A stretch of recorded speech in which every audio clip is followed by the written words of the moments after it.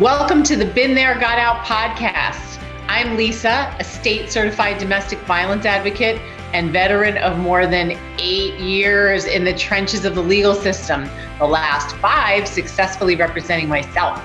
And I'm Chris. I'm a certified high conflict divorce coach. And between the two of us, we have all this knowledge and experience that we never wanted. But now we can put it to great use, providing expert guidance to people in high conflict divorce and custody situations, so you have the best chance in court and beyond. Having the right support from people who get it is so critical to getting you and your children through it as unscathed as possible. And that's exactly what we do through our interviews with experts and other content right here on this podcast. So let's get to it. In this episode of the Been There, Got Out podcast, we welcome New York family lawyer Ken Novenstern, who talks about the fundamentals of divorce, including what you probably didn't know regarding the significance of an asset list, the nuances of 529 plans, and the importance of choosing a lawyer who stays on top of the law. Take it away, Lisa. It's Lisa from Been There, Got Out. And tonight we are welcoming Ken Novenstern, a New York divorce attorney, family lawyer. This is his first Instagram Live, so I wanted to see if we could do a tech test, and there he is. So, okay, Ken, I see you. I'm gonna invite you to join in a second. As soon as it shows me that I can do that, it's just spinning for a sec. So let's see. Okay. Basic, which I'm kind of almost thinking of Divorce 101, which we don't usually do, but there's a lot of people at the beginning of the process. And there you go, Ken, you did it. Perfect. Great. All right. Thank So you, Ken and I met like a month ago or something through an acquaintance of both of ours, and he seemed really knowledgeable. And what's excellent is that he's local to me in New York, and I know we have a lot of you guys watching now and also who watched the recording later based in New York. So we thought that maybe a good topic to talk about would be just basics of divorce. So with that, Ken, why don't you tell us a little bit about your background, because you've been practicing for a while. Sure. I started matrimonial law back in about 1985, upstate New York, official upstate New York, Syracuse, and I've been practicing in the area about 38 years now. And after 2 years in Syracuse, I came down to Westchester, spent a year with a firm in White Plains, and then ended up in northern Westchester for most of the last 37 years or so, or 35 years or so. And currently I'm a partner in Fredman, Bacon & Novenstern, LLP, and we have a main office in White Plains and a Mount Kisco office in Velocity Space in 100 South Bedford Road, which is now Optum Medical, which used to be Mount Kisco Medical, and a few variations in between. But yes, I've been doing matrimonial law in Westchester for a good part of the last 35 So you know a lot, years. and that's why I thought you'd be the perfect person to talk about just the basics of divorce. So one of the things we talked about when we first met was why it's important to have a divorce attorney, you know, definitely during the divorce stage versus doing it yourself. I know with our clients, we often say there's a lot of things they can do, but we always say that for the divorce, they really need an attorney. So can you tell people why it's so important? Yes. Many reasons. I mean, there's the old line about Abraham Lincoln and that an attorney who represents himself has a fool for a client.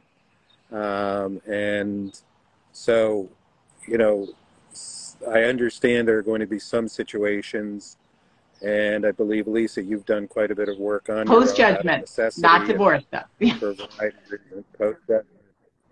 And so, you know, there are circumstances where it might be fine to do something by yourself, but if it's a more complicated situation, if there are children involved, if there are meaningful assets involved, it's very important. For instance, even with the basics in terms of the definitions of marital property and separate property, one of the issues that we see come up frequently is that one party's parents provided funds to purchase the residence, or one party's parents provided funds for 529 accounts, or something that falls into the category of separate property.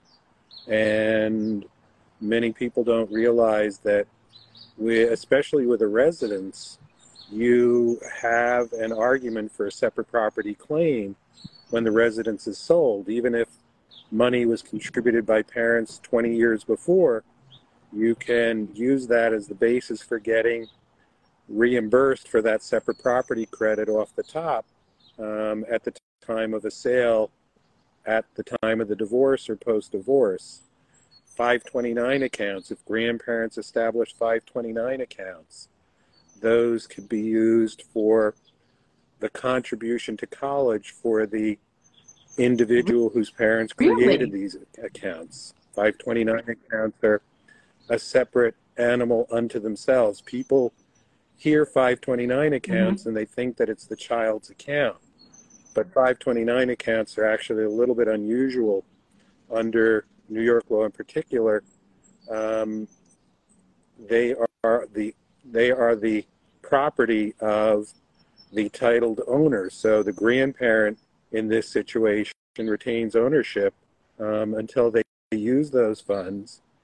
And they could use those funds for another child. They could use those funds pretty much for whomever they choose, even though there might be a child referenced on the account. So 529s are great vehicles for a variety of reasons. But, there's a lot of nuance. And someone who's representing themselves isn't going to have the experience to recognize issues that come up. A lot of what we do is issue identification, and then issue resolution, but you have to know where to look in regard to issues. And so those are just some examples of why it's worthwhile to consult with and or retain counsel to represent. What if your ex or your soon-to-be ex, if you're still married, is saying, because this comes up all the time, listen, we can work it out ourselves. We don't need an attorney. Let's use the same attorney. So, first of all, I think you're getting a little bit more into the concept of either mediation or collaborative divorce. One attorney cannot represent two people. That's a clear conflict of interest. And so, in terms of process, mediation is a process where one attorney, or it could be a mental health professional or some other professional, works with the two parties and goes through issue by issue, resolving issues with the goal of working out the terms of a comprehensive separation agreement. So that individual doesn't represent either party. They are neutral, and they cannot give legal advice. They can only give information. And even in those situations, I always recommend that people get their own attorneys. There's a concept. There's a concept called mediation consulting attorney. And actually, for me, that's, that is, I hate to say it this way, but it's great work to do, because, you have the opportunity to help guide people through a process, and the mediator's there working, trying to help people resolve issues. And, mediation is a very significant process. And, when I started in Syracuse many years ago, mediation was just coming into the fore in the matrimonial field in the 1990s. Collaborative divorce started in New York around 2000, where each party has their own collaborative attorney, and there are other professionals that are often brought in, financial professionals, mental health professionals. And so, different processes for different people, but generally, you don't want to have people representing themselves. That's sort of a last resort. And, the cases, in particular, the cases that I see at the courthouse where people are representing themselves, it really they can find themselves going down a rabbit hole because it's just very complicated. And so, long answer. No, that's okay. Question, no, sorry. I was thinking in terms of when the clients that we deal with, when one person is saying we don't need an attorney, we can do it ourselves. It's not somebody who's cooperative. It's somebody where they're trying to get away with something and saying, you can trust me, I'll reveal my assets, but Right. It's really taking advantage. And I'm glad you said no. It is really important to have your own attorney, even as a consultant, just to make sure they're covering those bases. Right. Definitely. And, when I hear that, it's a bit of a red flag, but it's really important, even if someone is saying that, to not be lulled into accepting something like that, because when I've seen those situations, it seems like there's a bit of a boomerang effect, that 6 months, 9 months down the road, the person who agreed finds themselves sort of stuck in a corner because now they have terms, and those terms really aren't satisfactory, but they feel like they agreed to something even though they don't have a final agreement in place. And so it can be a very bad pattern. It can get someone into a very bad place when they try to do that, either with one attorney or relying on the other Right. person to guide. Because there's a reason that they are splitting up. So, okay, we just got a question. How do you keep divorce proceedings confidential? So that's a great question. So there was a case with, I guess we could call him one of our founding fathers, and I'm blanking on his name right now, Aaron Burr. And his divorce, or his first divorce, was so salacious in the early 1800s that it was all over the newspapers. As a result, New York enacted a law, I think it's Section 235 of the Domestic Relations Law, and divorce proceedings are now confidential. And so, it's a little bit of a slippery slope, because we also have this e-file system, but only people who register, and only certain people can register, get access to, the process that's taking place. But divorce proceedings are confidential. Okay. Just a quick question that came in before. We were talking about 529s. Someone said, so parents can't touch a 529 even when the grandkids turn 18? So, first of all, let me just say 529s are an investment vehicle. I'm not a financial advisor, but my experience with 529 accounts is that, again, they are owned by the title holder. In the context of a divorce, if parents open 529 accounts during the marriage, those are part of marital property. And I have cases where, for better or worse, people are dividing the accounts as part of equitable distribution, and one person may decide to use it toward the children's college. The other person may decide to liquidate the account, take the money, pay the taxes and penalties. So in terms of an age 18 requirement, I think that person might be thinking about uniform transfer to minors accounts, which have an 18 or 21 component to them. I don't believe that there's any age component to a 529 account. But again, that's not my bailiwick.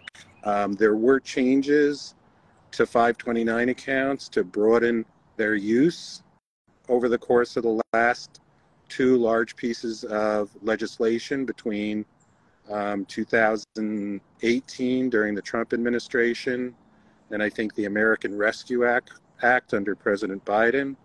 So there's even more flexibility now. And I've had financial advisors say to me that people don't realize how wonderful these 529 accounts are as investment vehicles because of the tax deferral.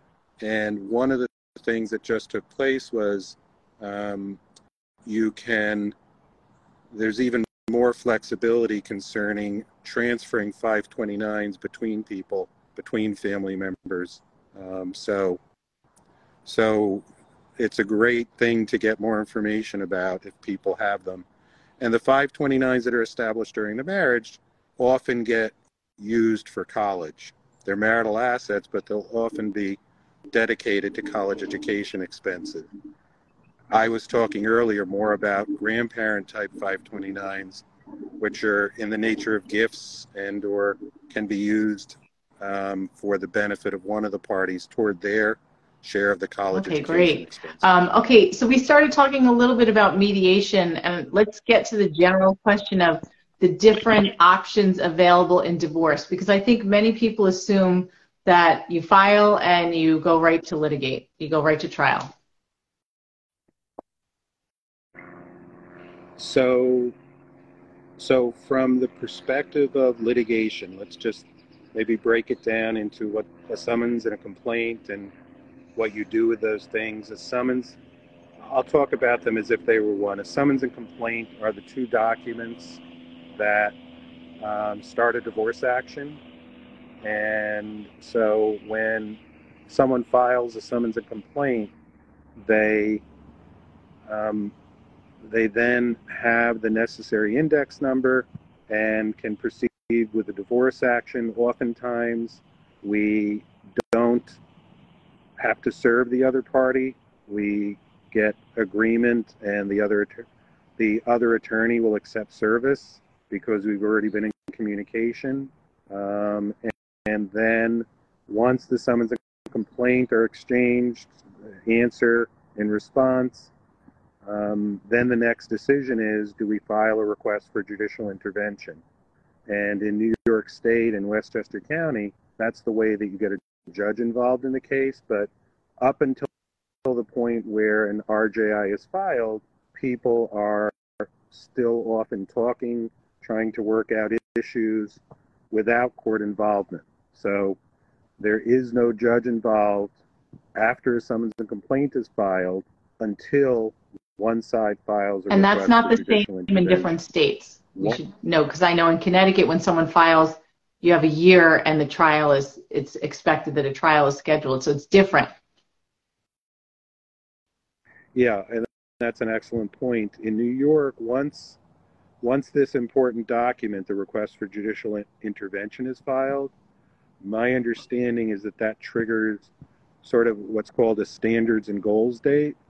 And the idea is from the filing of that document until 6 months down the road, the judge has the time to schedule the discovery and court appearances. But once they hit that 6-month mark, in theory, the case should be moved on to the next phase, which would be getting trial dates. Doesn't always happen that way, but that's what the judges try to do, and push the attorneys and the parties. Not our experience in New York with pushing towards trial, but it's a good way to start getting things moving along. Yeah. And I would just say that, while the general concept is that litigation is potentially a bad thing, sometimes there are cases where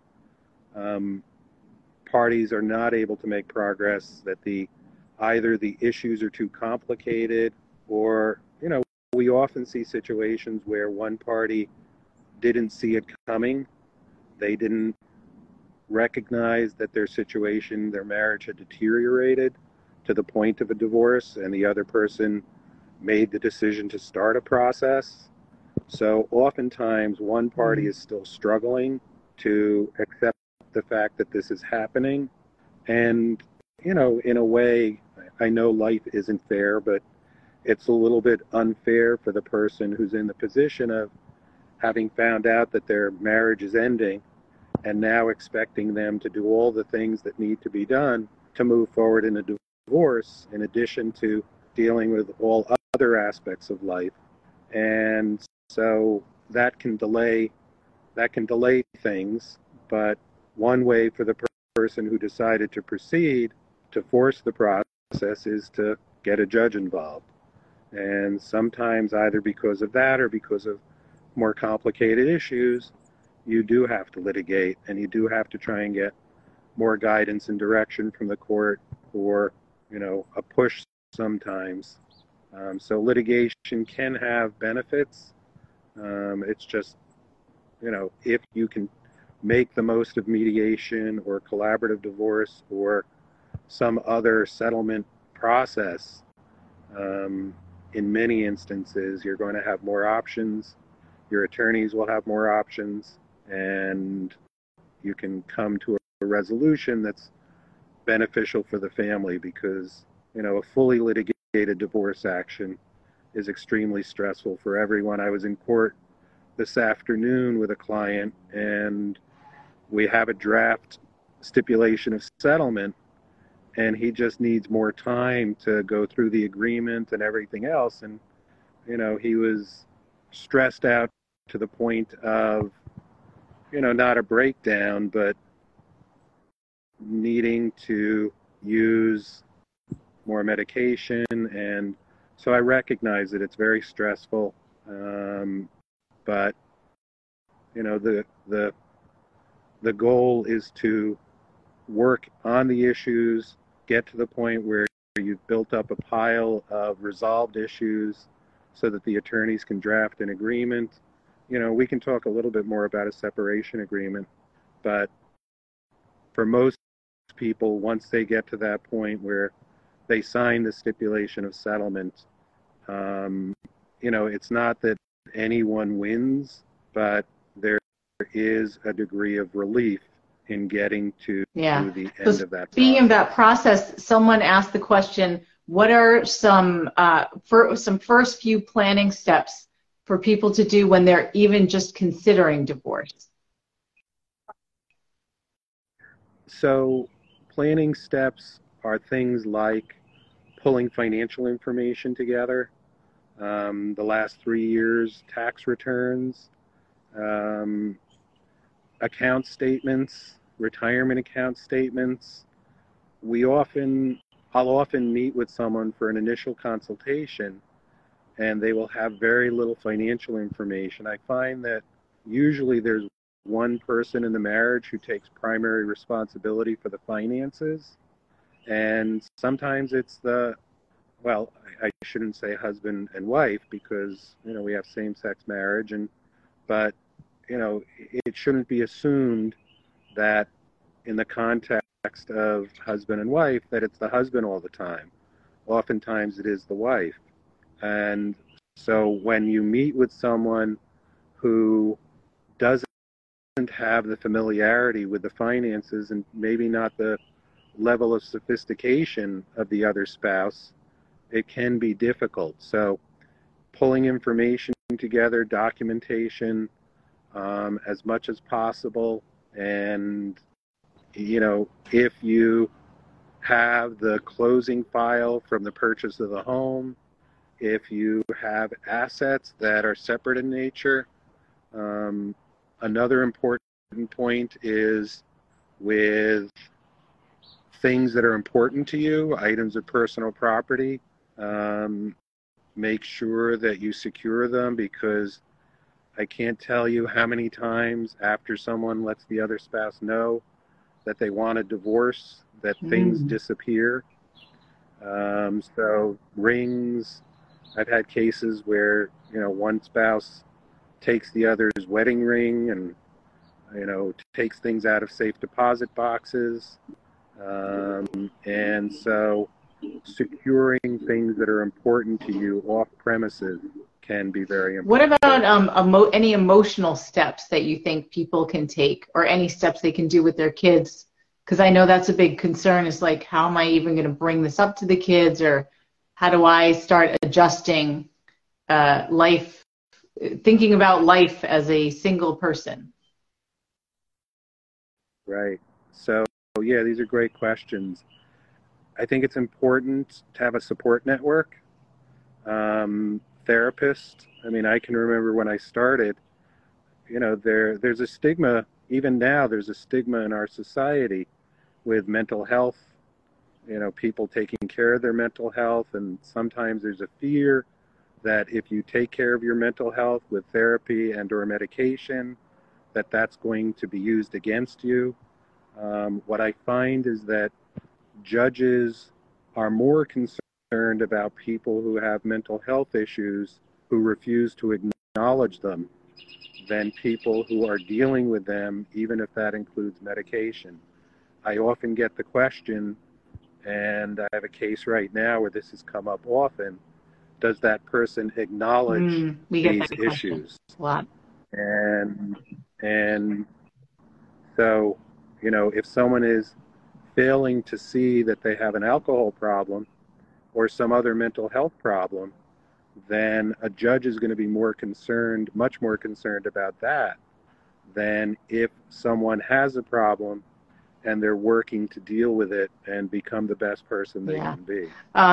Okay, so I see a question that just came in. I think I'm going to jump it ahead just to get that in before the next easy one. And we have a whole chapter in our book on this. What's important to consider in choosing an attorney? So maybe let's narrow it to like the qualities that somebody should look for when they choose an attorney. I think it's important to get a sense of people, because attorneys are people too. And there may be someone that you work well with, and there may be someone that you just bump heads with. So in meeting with attorneys, I would certainly encourage at least, a few consultations. And attorneys in Westchester do charge consultation fees, so don't be surprised. In regard to the attorney that you meet with, I mean, just as Lisa, you're asking these questions, someone should come to a consultation with a list of questions about what's important to them. They should be prepared to talk about their goals and concerns. And, with regard to an attorney, you need to get a sense in terms of their depth of knowledge. Are they someone who works primarily in the area of family law and matrimonial law? Or are they someone who does, 10 different types of law, and matrimonial is 10% of what they do? And, there are plenty of very good attorneys who practice a variety of I can't use the word specialties, who practice in a variety of areas, but they may not be as familiar with the nuances of 529 accounts, or retirement, dividing up retirement assets, or dividing up stock options, and the Jesus case from 1998 with the formula, that's involved in defining marital and separate stock options and restricted stock units and those kinds of things. So in terms of what I do, and in our collaborative group, as an example, I just finished 2 years as president of the New York Association of Collaborative Professionals, and a good friend, colleague of mine, Melissa Goodstein, is now president for this year and next. And we do a tremendous number of trainings and things like 529 accounts. We had Steve Kaplan, who's a CPA in our area, talk on 529 accounts and other issues with regard to investments, assets. We did a training on that about a month ago. We do trainings, and I think we did over 50 trainings through 3 or 4 different groups within our organization. Wow. In 2022. And even Our New York City pod is doing a training next Tuesday on issues that come up in collaborative cases where an attorney or a party isn't being as straightforward as they should be in the collaborative process. And so we're constantly doing these trainings, which really puts each of us in a good place for dealing with issues that come up. And in addition, with our collaborative group, we have something that I call therapy for collaborative attorneys or collaborative professionals, where roughly, I think, 10 months out of the year, we meet on a Wednesday night or a Thursday night for an hour and a half, and we go over scenarios that might come up in a collaborative case or in a mediation. And, just to deal with situations that have arisen, to support attorneys who have found themselves dealing with a difficult situation and, asking if they handled it the best way they could have. So, part of it is, does your attorney participate in trainings frequently? What do they do to stay current, stay up to date, and find, as much information as possible so that they can convey that. That's really important. I just thought of something while you were talking about, this comes up a lot. Why do certain attorneys ask to see someone's entire financials during an initial consult? That's a good question. I mean, I think each attorney has their own philosophy on what an initial consultation should look like. I mean, for me, I do try and get at least an outline of finances so that I can start identifying issues in the case. Because, it's just, I think it's important to get a sense of the situation, a sense of those issues. I mean, it may be that a situation has too many issues to really get into an initial consultation, but I like to at least give a client, I have a hairy woodpecker or downy woodpecker at my theater here. I like to get a sense of what I'm dealing with. And so having an idea, oftentimes, to your question earlier, what can you get together in advance? One of the things is an asset list. I mean, when someone walks in with a spreadsheet of their assets and liabilities, that's like, manna from heaven for an attorney, because it really helps us get a sense of what's going on and what we need to advise a client about. I'm writing that down because I never thought of it, but it makes a lot of sense. And the reason I asked about why some attorneys ask for financials is because what we hear often from our people is they feel suspicious when an attorney asks for finances on the initial consult, because they think, oh, they're trying to see how much money they can get from us. Yeah. Did you know that? Oh, my goodness. That's so interesting. Yeah, no, I mean, for me, it's really just, you're trying to ascertain what the situation looks like. And one of the more important pieces of communication, whether it's a divorce, I mean, I spoke with a potential client this morning about a postnuptial agreement. We're trying to get a sense of what's important to the individual, what their goals and concerns are.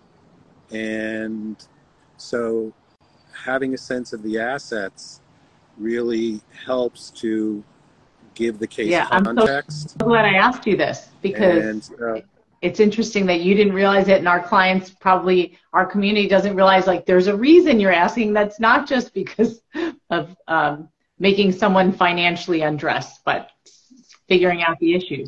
Yeah. Well, and we often get into a discussion of the equitable distribution law and what's marital property and what's separate property. And as I touched on earlier, with the idea of a contribution toward the purchase of a home, We often see separate property issues, and they actually occupy probably a pretty significant amount of time in cases. And, as an example, in a case that I have right now, the parties purchased their home prior to the marriage and made disproportionate contributions to the purchase price.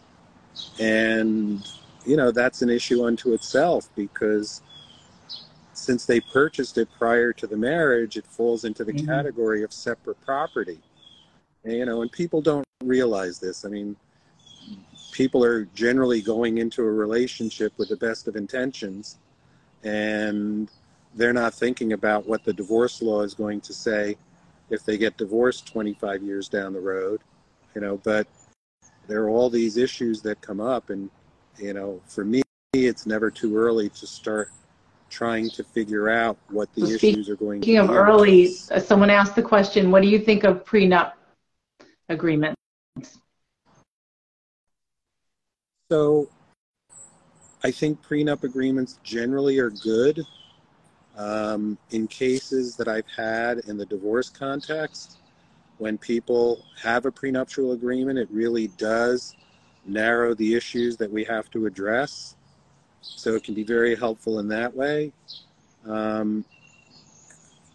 You and I discussed the fact that I've done a number of videos since COVID started in April of 2020, when I was wondering if I was ever going to practice law again. I started doing videos. I've done over 100 videos, and one of those videos, at least one of those videos, I talk about prenups and postnups. And one of my concerns with prenups is that I've seen something that I might refer to as sort of the nuclear prenup, where generally with prenups, you're looking at, to oversimplify, 3 or 4 main areas. You're looking at, in many cases, narrowing the definition of assets that would fall within marital assets, expanding the separate assets. You're dealing with things like the, I'm sorry, a client is texting me. I thought you were looking at a bird. No, I'm trying to get my focus back from the text. So with the prenups, you're looking at the definition of assets, you're looking at spousal support and the post-divorce spousal maintenance statute in New York, whether people are going to waive spousal support or try and define spousal support. Obviously, you're looking at what happens in the event of a divorce, and you're also looking at what might happen if one party were to die during the marriage. And in some situations, I've seen where one party comes to the marriage with substantially greater assets or income than the other party, and is looking for the other party to waive any claim to a share in their separate assets, waive any claim to a share in the home that they already own that will become the marital home, waive any claim to spousal support, and waive any claim in the event of their death. And so that concerns me. As an example, waiving a claim to a share in the marital home. Marital homes are one of the main ways that in our society we accumulate wealth. And if someone is waiving a claim to a share in the home, and 20 years down the road they get divorced, and the home is really the main asset of the marriage, that person who waived the claim is going to find themselves in a very difficult place financially. And so I think prenups are very good, and when people are using them in a reasonable, rational way, they are very effective. Both parties need to have their own attorneys. Oh, that's important. But yeah, I am concerned. Yeah, I am concerned. Yeah, well, it's very important because if only one party has an attorney and the other party represents him or herself, the party who has the attorney may be the agreement may be subject to attack in the future because the party without the attorney might say that they didn't know We what have they a were lot doing, they of didn't have an clients attorney. like that where they signed a prenup, but there was no, just the other side it was private. They said, oh, let's just do that. And they didn't get Right. any advice from a neutral person. Yeah, no, it's so important, and in so many different contexts in this area. Someone who doesn't have an attorney really takes significant risks with their future. Okay, so let's talk about also what are some basic areas. You mentioned a couple, but not in the context of this question. Some things that are dealt with during a divorce, like what a court or what's decided, what's divided. So, in terms of the divorce, let's say a typical situation where people have been married for 15 or 20 years, they do have a home. Let's say that no one gave them any money. They used their joint funds to purchase the home. They have money in retirement accounts. They have money in 529s for their children. So, in that kind of situation, a 15 to 20-year marriage in New York is considered a long-term marriage. 10 years? And yeah, exactly. I mean, I've seen an expansion. Judges, courts, it makes life much easier if you're just talking about 50-50 division of assets. Technically, the equitable distribution law in New York is not equal distribution. It's fair and equitable. The prior law in New York prior to 1980 was a title-based division, so that if someone had the knowledge or sophistication to put assets into their name, then in a divorce, they would get the assets. So the change in the law in 1980 was intended to avoid those situations where one person simply put all the assets in their name. And so, yes, 10 years plus is considered a long-term marriage, and general rule is divide assets 50-50 in a long-term marriage. I've seen the 50-50 concept expanded to shorter than 10-year marriages, but there are cases in a 5-year marriage or 6 or 7 where one party earns substantially more than the other, where in theory, there should be more of a pro rata distribution of assets. But in my experience over the last 20 years or so, the trend is definitely toward dividing things equally to some extent without regard to the length of the marriage. But in that sort of classic situation where people have a house, where people have retirement assets, the general rule is going to end up being 50-50 division. And you get into different types of situations, like if I want to remain in the house, what do we do? If I don't have enough money to buy you out of the house, but we have $1 million in retirement assets, and my half of the retirement assets is $500,000, and your half of the house is $500,000, do we do some kind of trade? And that gets into another area, which is $1 of a retirement account is not the same as $1 in equity in a home. Because if you draw money from a retirement account, you're going to have to pay taxes on that money. If you sell your home, in many situations, you don't have to pay any taxes because of the $250,000 exemption per person for the profit from a home. Again, people should always consult with an accountant because I'm touching on tax issues, but I am not a CPA. I am just a lowly matrimonial lawyer. But sometimes you'll have that situation where someone says, well, I'll just trade my share of the retirement assets for his or her share of the home. And it's more complicated than that. There has to be some tax impacting done because the person receiving the retirement assets is not receiving an asset really of equal value with equity in a home. So you get into those kinds of issues.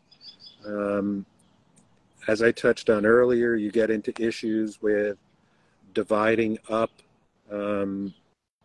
restricted stock units that one person has accumulated during the marriage, and the restricted stock units or the stock options usually have a vesting period. So if someone receives 5,000 shares of IBM stock because they work at IBM, but it's 5,000 RSUs, the first tranche might vest in 3 year. Well, they usually vest in 3 or 4 year periods. So what happens if a divorce action is started or a mediation or collaborative divorce process has started in the middle of that vesting period? And so that's another area with that De Jesus case that I mentioned, which is a New York Court of Appeals case from 1998, where they've come up with a process for looking at the grant date and looking at the commencement date of the action or the agreed upon stop the clock date of their circumstances, and then the grant date, the stop the clock date, and then the vesting date down the road, and getting a financial person involved to do the calculations on the marital share and the separate share. And then the non-titled spouse getting 50% of the marital share of those assets. Same thing with stock options. And then, depending on the case, you can get into a much greater level of complexity with different long-term performance plan or long-term performance awards. Or so then oftentimes you're going to bring in a financial advisor, financial professional to help advise on the different aspects of those assets. Annuities, I think, are the bane of the matrimonial lawyer because annuities can have embedded penalties if you try and divide them. People going through divorce often hear about quadros, qualifying domestic relations orders. And so that goes to the issue of, dividing up assets in the context of the divorce and dividing retirement assets in a way that there are no immediate taxable events. So taxes are not being incurred. Yeah. Okay. What about just back to the beginning of the divorce? What do you think about filing first? Some people say it's important to file first.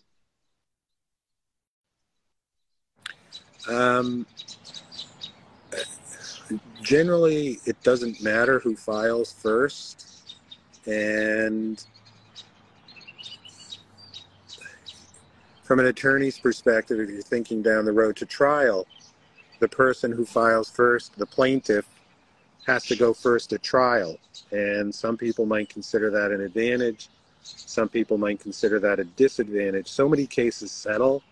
I think I saw a statistic that 97% of all divorces in New York end up in a settlement. And so if you're the one who has to go first and your attorneys have to prepare and put in all that time, and the day of, the other attorneys still have to prepare, but they don't have to be as prepared on that first day of trial. If the judge then puts the pressure on and the case settles on that first day of trial, then, there are different aspects to it. From my perspective, generally, it doesn't really matter who files first, because once you're in the process, the judges generally don't care who the plaintiff is and who the defendant is. I think they care more about the way people comport themselves on issues and try and work toward resolution of issues than which party is the plaintiff and which party is defendant. And we don't, in reality, we don't really have grounds for divorce in New York anymore. And we've got this one ground that came into effect in 2010, irretrievable breakdown of the marriage for a period of 6 months or more. And so almost every divorce I see now, the grounds are irretrievable breakdown of the marriage. And whereas prior to 2010, I spent so much time describing the grounds for divorce to people, adultery, cruel and inhuman treatment, abandonment for a year or more, living separate and apart, pursuant to a written separation agreement for a year or more. And generally, at this point, I don't really have to get into any of those grounds, except people often ask the question, do you have to be separated for a year before you can get a divorce? And the answer is no. You have to work out the terms of a separation agreement, and both sides have to sign uncontested divorce papers. But using Westchester as an example, once everything gets filed, once the agreement and the uncontested divorce papers get filed in Westchester County, it might be 2 to 4 months before a judgment of divorce is signed. I'm experiencing New York County we submitted papers last summer that still haven't been signed. Apparently Erie County, Buffalo, is good with processing uncontested divorce papers. I had a case years ago with an attorney in Rockland County who files all of his divorces in Erie County because he wants to get them done so quickly. And so all different. I just checked the time and I'm like, we are almost at an hour, but I have one question that came in and then one other question that might be kind of big, but let me get the question that came in. Someone has a protection order for 1.5 years. Is that going to impact the divorce, or would that person have an advantage in the divorce?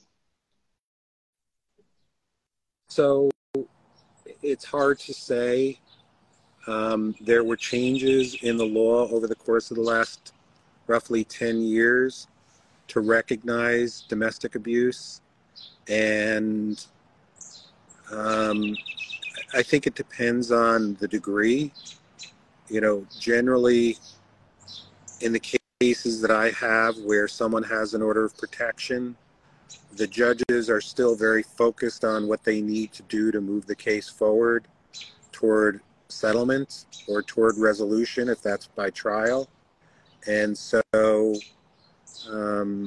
that's where I see the emphasis, not necessarily on some advantage to the person who has suffered to the extent that they had to get an order of protection. It's unfortunate, but there really is such a tremendous focus in the court system on moving cases, especially with COVID. The courts really got overwhelmed, and so they need to move cases and get cases done so that the new cases coming in, don't overwhelm the system. But technically in the statutes, there is reference to the court being able to take into consideration the issue of domestic violence as part of, I believe it's under the division of assets. I'm not sure if it's under the spousal support as well or both, but it should be a consideration. I cannot say that it really is. It's good to know, just in case, because sometimes people get their hopes up, and it's good to get what we call the harsh New York reality check. It is what it is. Right. All right, so my bigger question, I'm going to wait because maybe we'll continue the conversation another time and have more time to get into that. But you said that you did over 100 videos. Can you tell people how they can find you or how they can access your videos? Sure. So my firm is Fredman, Bacon & Novenstern, LLP. We have some videos posted on our website, and our Facebook page. In addition, we have a YouTube channel for Fredman, Bacon, and Novenstern LLP. So all the videos should be on the YouTube channel, and some of the videos are on website. I also post most of them on LinkedIn, so they should be accessible Great. on my LinkedIn All right. page. Well, thank you so much, Ken, for taking all the time, and I love the background chirping noises. I think you're the first one who's having. Thank you. I looked at, I saw it was 67 degrees out, sort of a perfect night in April, so thank you. But thank you for the opportunity, Lisa.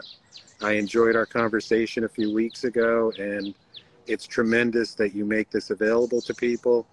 One of the things that I've had clients say to me in consultations when they mention my videos is that it's so hard to get information, that there's so little information out there. So you're doing a tremendous service by providing people with this opportunity. And, you know, from an attorney's perspective, it's hard to set up a forum at a local library and say, come on out, let's talk about divorce, because who wants to be seen? You know, it's that club that none of us ever wanted to be a part of, and, you know, you end up in.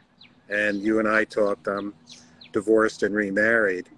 And so it's that club, and no one really wants to say that they are about to join that club.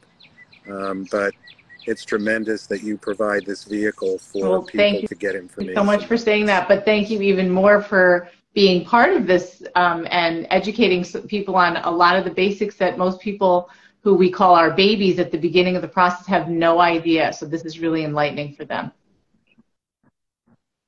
That's great. Well, thank you. And great. My first time on Instagram Live.